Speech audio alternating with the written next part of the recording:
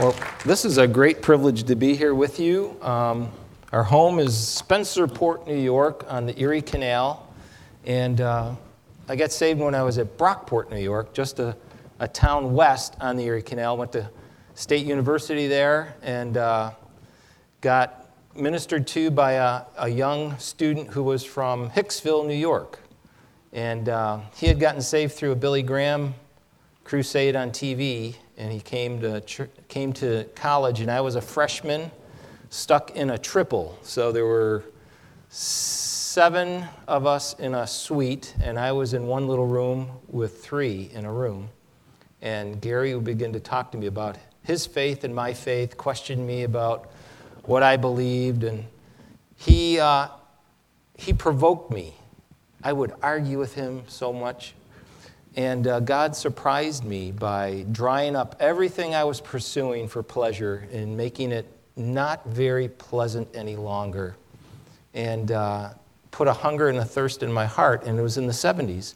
And that's when there was a great move of God on the campus. After we got saved, we started a campus ministry, and we were getting about 150 students on a Friday night, 120 students on a Friday night to a small little church. And I invited Alan to come out to visit, and he got on a bus from Buffalo and came to Brockport, and he had long hair down to his shoulders and this funny hat he would wear, and he was really weird. And he actually sat next to a Satanist on the bus, and this guy freaked him out. I mean, God used this guy to just get him so ready, and it was a Christian concert, and there wasn't like Hillsong and all these other, all these Christian artists. It was just starting contemporary Christian music. So we had this guy, Mike Johnson, and It's a Slow Train Coming. I think that was his album or something like that. And Alan was the only one that responded to the altar call, and he got saved that night. And so we took him upstairs to the dorm, and we threw him in a bathtub and baptized him in a bathtub and sent him back to Buffalo, and he became a youth pastor at a Christian Missionary Alliance church, a youth leader, and then eventually went on to college and got involved in Newark. And see, one person, God saving one person, changing one life, can affect so many different people in your life. The sphere that you have, when you share the Lord with one person, you don't know what's going to happen. I think a shoe salesman shared Jesus with D.L. Moody, and look what happened with his ministry. It just blossomed. So you never can tell how one life can change a whole community. I wanted to talk today about staying on target. And the scriptures that the Lord put on my heart was from 1 Timothy, but I'm going to start with Deuteronomy. The Lord your God will circumcise your heart and the hearts of your descendants. You know, it's so easy in ministry to have our heart get calloused over because of the work that we're involved in. You know, we get so involved in the goal of what God has given us, the vision that's before us, that we forget the one who gave the vision. And it's so important that we refresh ourselves. So this whole time of season of seeking God, of fasting and prayer, of drawing near to God is so important. See, I got to a season in my walk with the Lord where we're involved in pro-life ministry for nearly 20 years, full time. And we would be at the clinics, and we would have people yell at us and curse us, and we'd do different things to try to change women's lives and men's lives and babies' lives and save them. And we really believed it was a gospel ministry because it was a very dark place that needed the light and the love of Jesus to shine forth. But you know, it's very easy to get kind of into a justice mentality and forget the mercies of God. You know what the scripture says in the Old Testament? Over and over and over and over it says, "Bless the Lord, for he is good, and his mercy endures forever." It doesn't say his power endures forever. It doesn't say his justice endures forever. It says his mercy endures forever. And I'd found myself becoming less and less merciful as I went through pursuing the goal that God had given to me. It became a real work to the point where I had to just stop. God just put a stop in my spirit. And I just got quiet with him one morning and I said, Lord, when you get honest with the Lord, it's a real good thing to do because he knows everything anyway. So when we get honest with him, when we really tell him where we're at, or he reveals where we're at, it's good. So I said to him, Lord, I don't know how to love you. I know how to work for you, I think. I can relate to you as my captain, the one that's, calling me into the ministry and giving me this charge, but I don't have this love relationship with you. I don't understand how to really love you and just be with you. I can be with the Yankees and I can be with the Buffalo Bills and I can get excited about all this stuff, and I could get excited when Alan asked me to go golfing, but prayer meeting, not so much. I don't understand. So he just began to refresh my spirit through worship, through ministers that came into my life. It's so important to draw near to the God because he will circumcise your heart. He'll cut away that hard, calloused areas in our lives that circumstances bring in, that past wounds that have never really been healed are covered over with. And he circumcises our hearts so we can love him with a true heart. And he desires that. The other scripture I wanted to look at was in 1 Timothy. Paul sent Timothy to Ephesus, and it was a real place of revival. There's the stories in Acts where they took all their occult books and had a giant bonfire and all their idols and everything, and really turned to the Lord with all their mind, soul, strength. But there's something that came in. There was all this stuff about genealogies and teachings, and they forgot the first command, which was to love out of a pure heart, from a good conscience, and from a sincere faith, from which some have strayed and have turned to idle talk. So, what is it that will help us stay on target? How do I do this? Just point? Oh, I got to turn it on. I had turned it off so I wouldn't wear the battery out. There we go. There we go. So he's commanding Timothy, who he sent to Ephesus,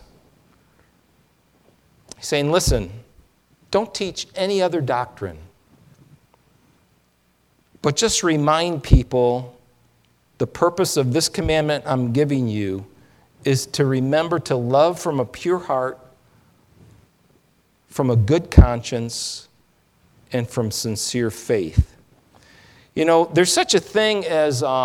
how many of you have a GPS? Okay. How many of you can read a map? I used to be able to read a map. Okay? But now we're so dependent on GPS, and it uses a system of triangulation. And triangulation is the operation of finding a position or a location by means of bearings from two fixed points a known distance apart. It uses trigonometry. It's used in the navigation of aircraft, boats, and now cars, and even people. When you're walking in Manhattan, if you want to know where to go, you can use your phone, It'll show you where you are.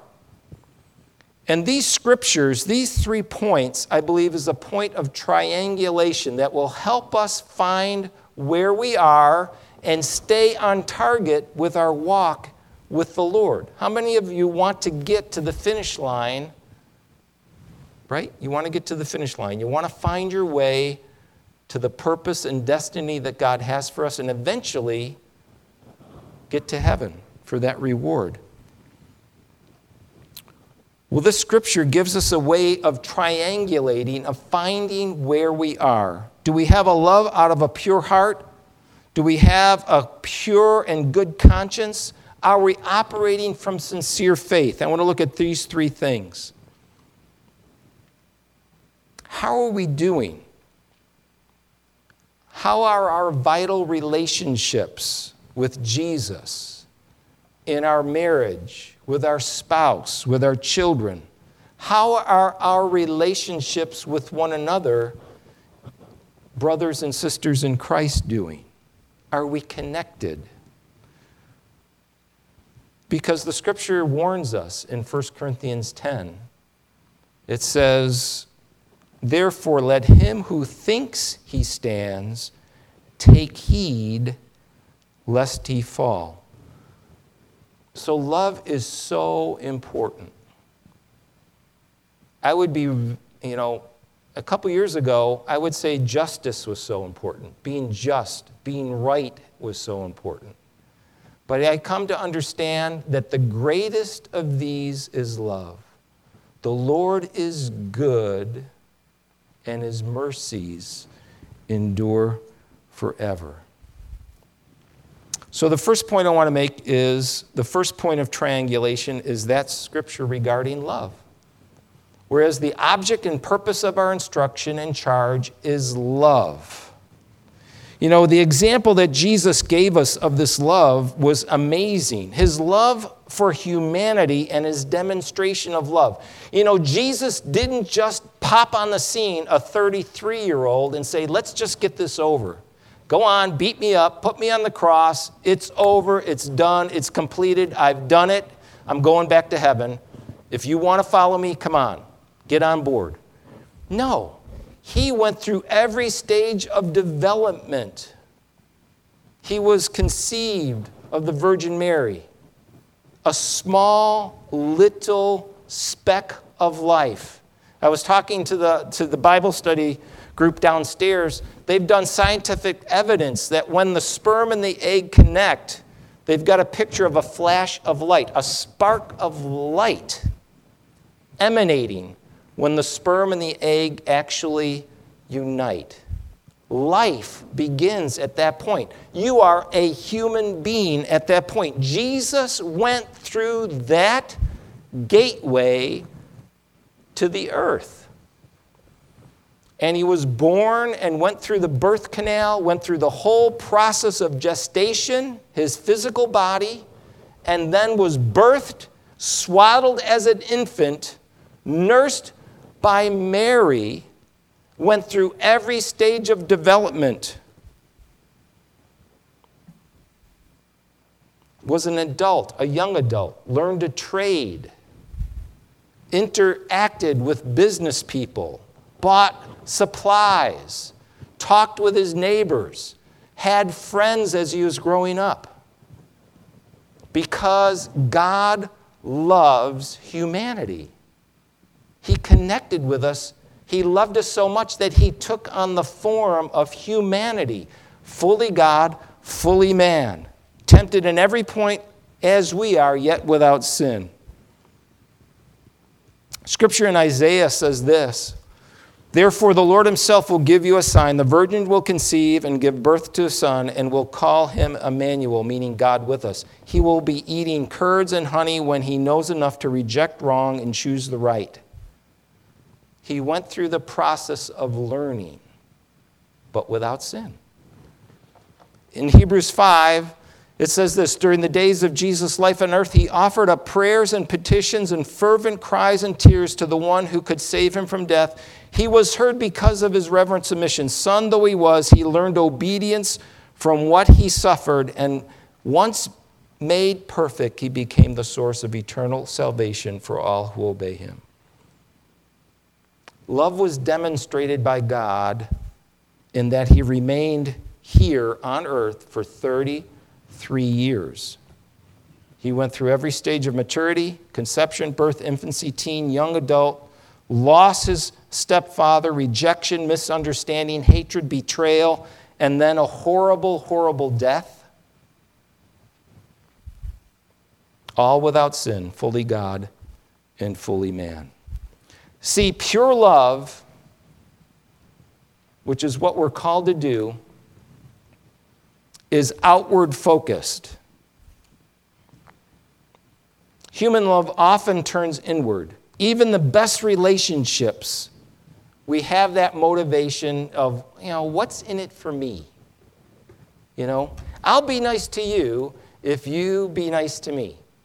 It can even weasel its way into our marriage. I'll be nice to you if you be nice to me. You're not going to be nice to me. I might not be so nice to you. Our love sometimes becomes a barter relationship. But Jesus said, blessed are the pure in heart, for they shall see God. And Jesus was selfless in his love, and he calls us to bear his image and to walk in that way. And he gives an illustration in Luke 10. On one occasion, an expert of the law stood up to the test Jesus. Teacher, he asked, what must I do to inherit eternal life? What is written in the law? Jesus replied. How do you read it? See, Jesus often answered a question with a question. He answered, love the Lord your God with all your heart, with all your soul, with all your strength, with all your mind, and love your neighbor as yourself. And the story goes on, and this man goes to justify himself and ask Jesus another question. Well, who's my neighbor? Who is my neighbor? You know the story of the Good Samaritan? The man who was on business trip, and he is robbed, beaten, left for dead, and the priest and the Levite, the religious leader, the community leader, sees him and passes by on the other side. And a Samaritan who was the Jews' enemy, kind of the outcast, sees him, picks him up, puts him on his donkey. Let's modernize it. Puts him in his Ford GT Mustang on the front seat with the blood coming out of him. Drives to the Holiday Inn. Tells the guy, listen, get the doctor, I'll pay it, here's my American Express card, you keep it, I'll be coming back next week. Anything this guy needs, you give to him, and if you exceed my limit, I'll come with more. But you're going to take care of this guy. Totally selfless in his love, totally giving in his love. God's love is that way, and he calls us to live in that way. He continued to live that way even to his death. Beaten beyond recognition, carrying a heavy cross, nailed to that cross, hanging in the beating sun, thirsty, when the thief turns to him and begins to mock him, and the other guy on the other side of him said, don't you fear God? This guy's done nothing wrong. And he turns to Jesus and says, Jesus, remember me when you come into your kingdom. And Jesus said, today you're going to be with me in paradise. Selfless love, even in the midst of great torment and heartache, disillusionment, betrayal, continuing to give of himself. Turning to his disciple, John, this is your mother. Mother, this is your son. Take care of her, John, for me. Serving his disciples when he knew what he was going to be experiencing a few hours later. Washing their feet. Even greeting Judas, the one that would betray him. And washing his feet.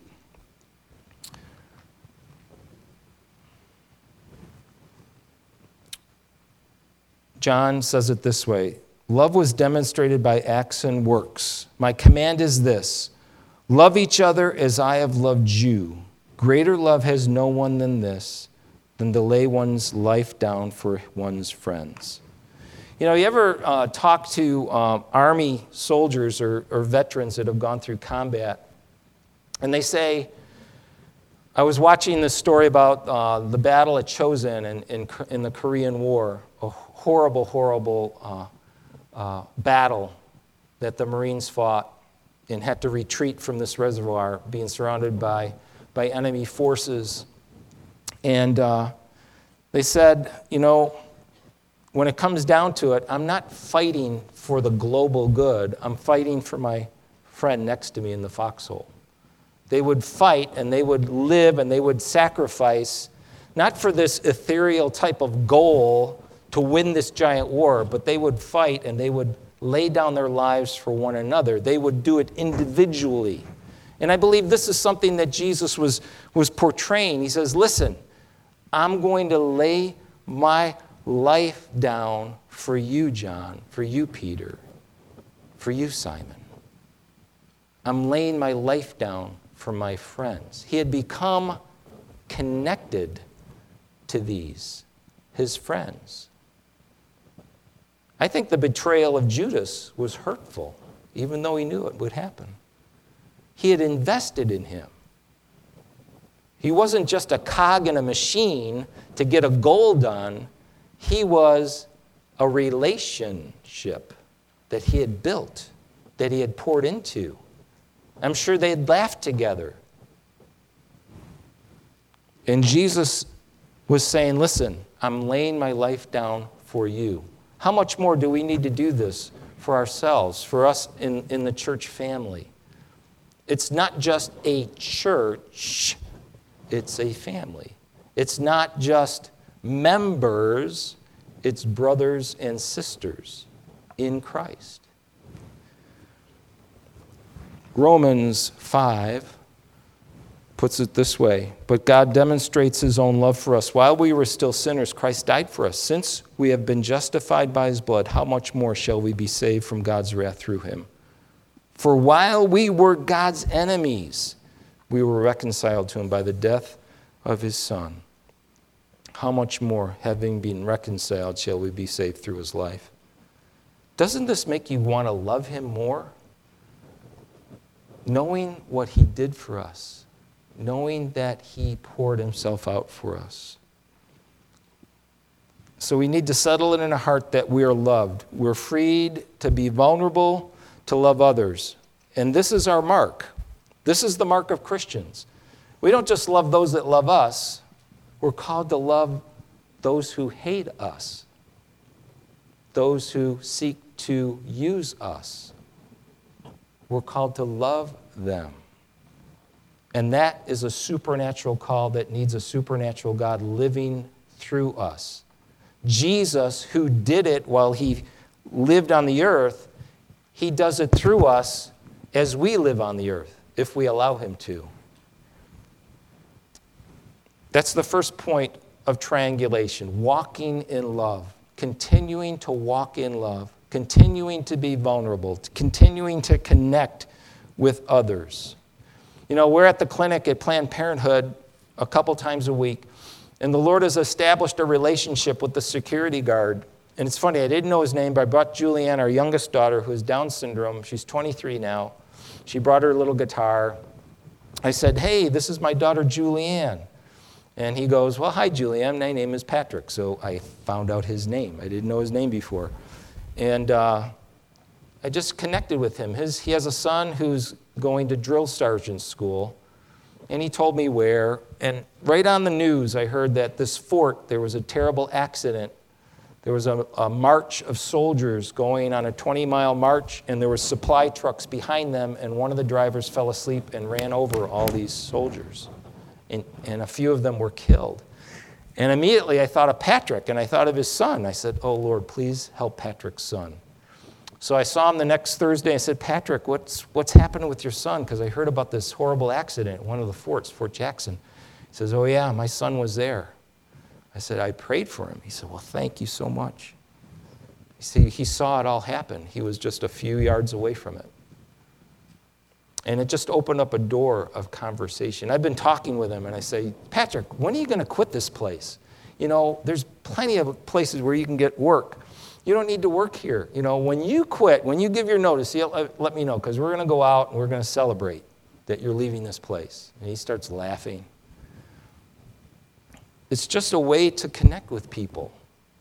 And I'm just learning that love covers a multitude of sin. Amen? And it's winsome. And God loves to love people. He wants to pour himself through us. Second point of triangulation is a good conscience. Whereas the object and purpose of our instruction and charge is love, which springs from a pure heart and a clear or good conscience. You know, when I think of conscience, I think of one character, Jiminy Cricket. Alan and I had this long playing record. Do you know what a record is? It actually is a disc with vinyl and a real groove in it. And there was a picture book, and it was really big, and it was the story of Pinocchio, and Jiminy Cricket was on that, and he had this song, Always Let Your Conscience Be Your Guide. And he was on that record, and he was in the picture book. Our conscience is the inner feeling or voice viewed as acting as a guide to rightness and wrongness of one's behavior. Our conscience is to be informed by those that raise us. When your parents correct you, they're informing your conscience to right and wrong. It's also to be trained by the Word of God, because God has a standard, and we're accountable to that standard. And one day we're going to give an account to the judge of all the universe of how we lived in our bodies on this life. It's appointed unto man to die once, and then comes the judgment, it says in Hebrews. And it's more important than, SATs are important, but this is really a higher test even than an SAT. But it's important that we prepare now for that day, because there won't be any retests. You don't get a second chance. Our conscience is trained by God's truth. Our conscience is funny. I still remember this thing that happened to me when I was a kid. You know how you do stupid things when you're a kid and you do dares?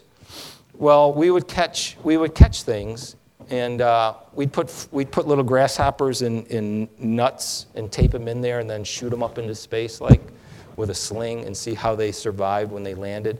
But I remember this one thing. There was this frog, and all our friends were watching it, and they said, "Somebody step on that thing."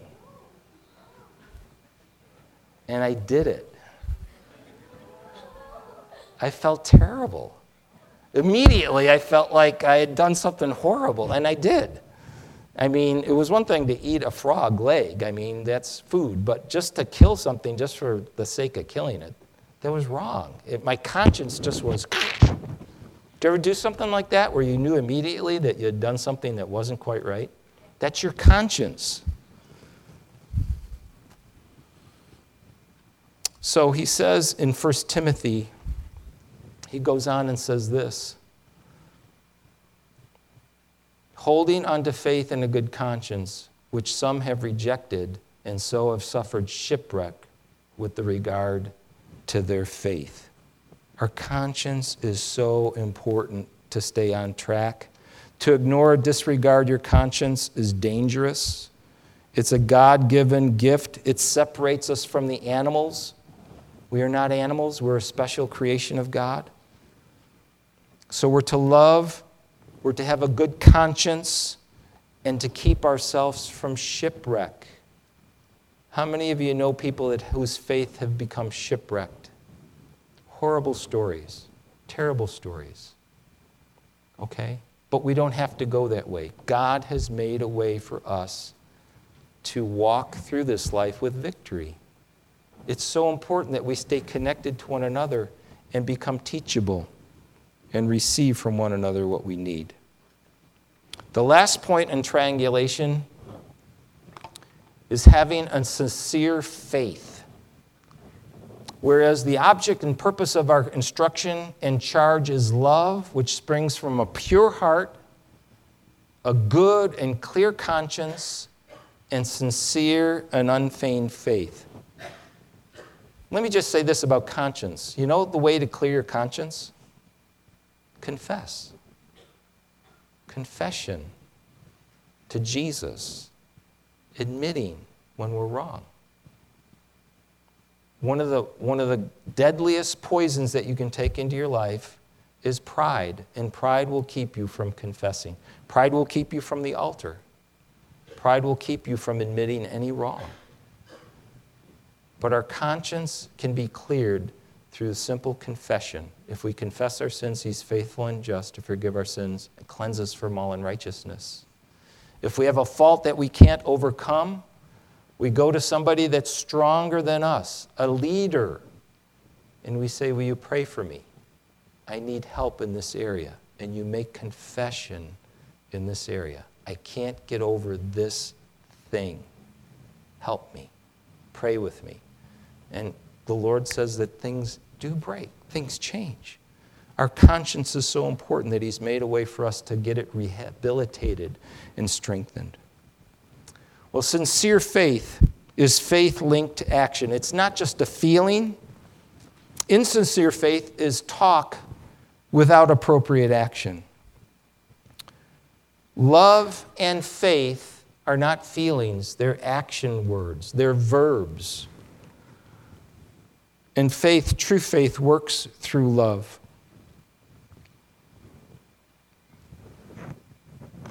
It's just a picture of James. Faith just got real. The guy's hands are dirty because he's working. Life gets dirty sometimes. Situations get hard. But faith means that we stay to it. We keep our hand on the plow and we keep moving ahead. 1 John 3:16 through 19, and we're getting ready to close.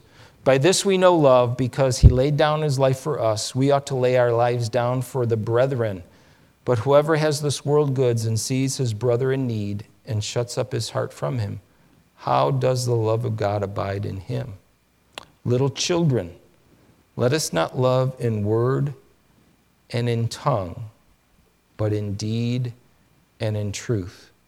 And by this we know that we are of the truth, and we shall assure our hearts before him.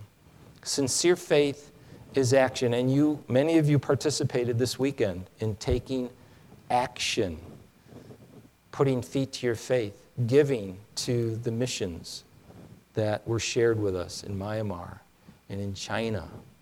It's so important. It's so important what we invest in. It's so important when you come in prayer meeting and seek God and draw near to him, it says that he draws near to you.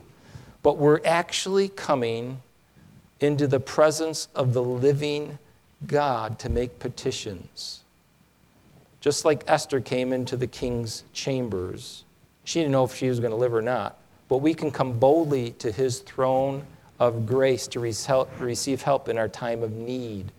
It's so important. There's something that happens when we come together as a church family to seek his face. It's putting feet to our faith. It's working to draw near to him. So let's conclude this. Do you want to know where you are in your walk and your life in Christ? Love is the first test. Walking in love, having a pure love. You want to know how you're doing and how well you love? Ask your family. Dads, ask your family, how am I doing? Wife, how am I doing? Husband, how am I doing? In your church, how well are you connected to your church family? Do you have a church family? Can you identify your church family members? Do you know them? Are you connected with them as brothers and sisters? Have you been willing to get rid of the impediments that cut us off from one another?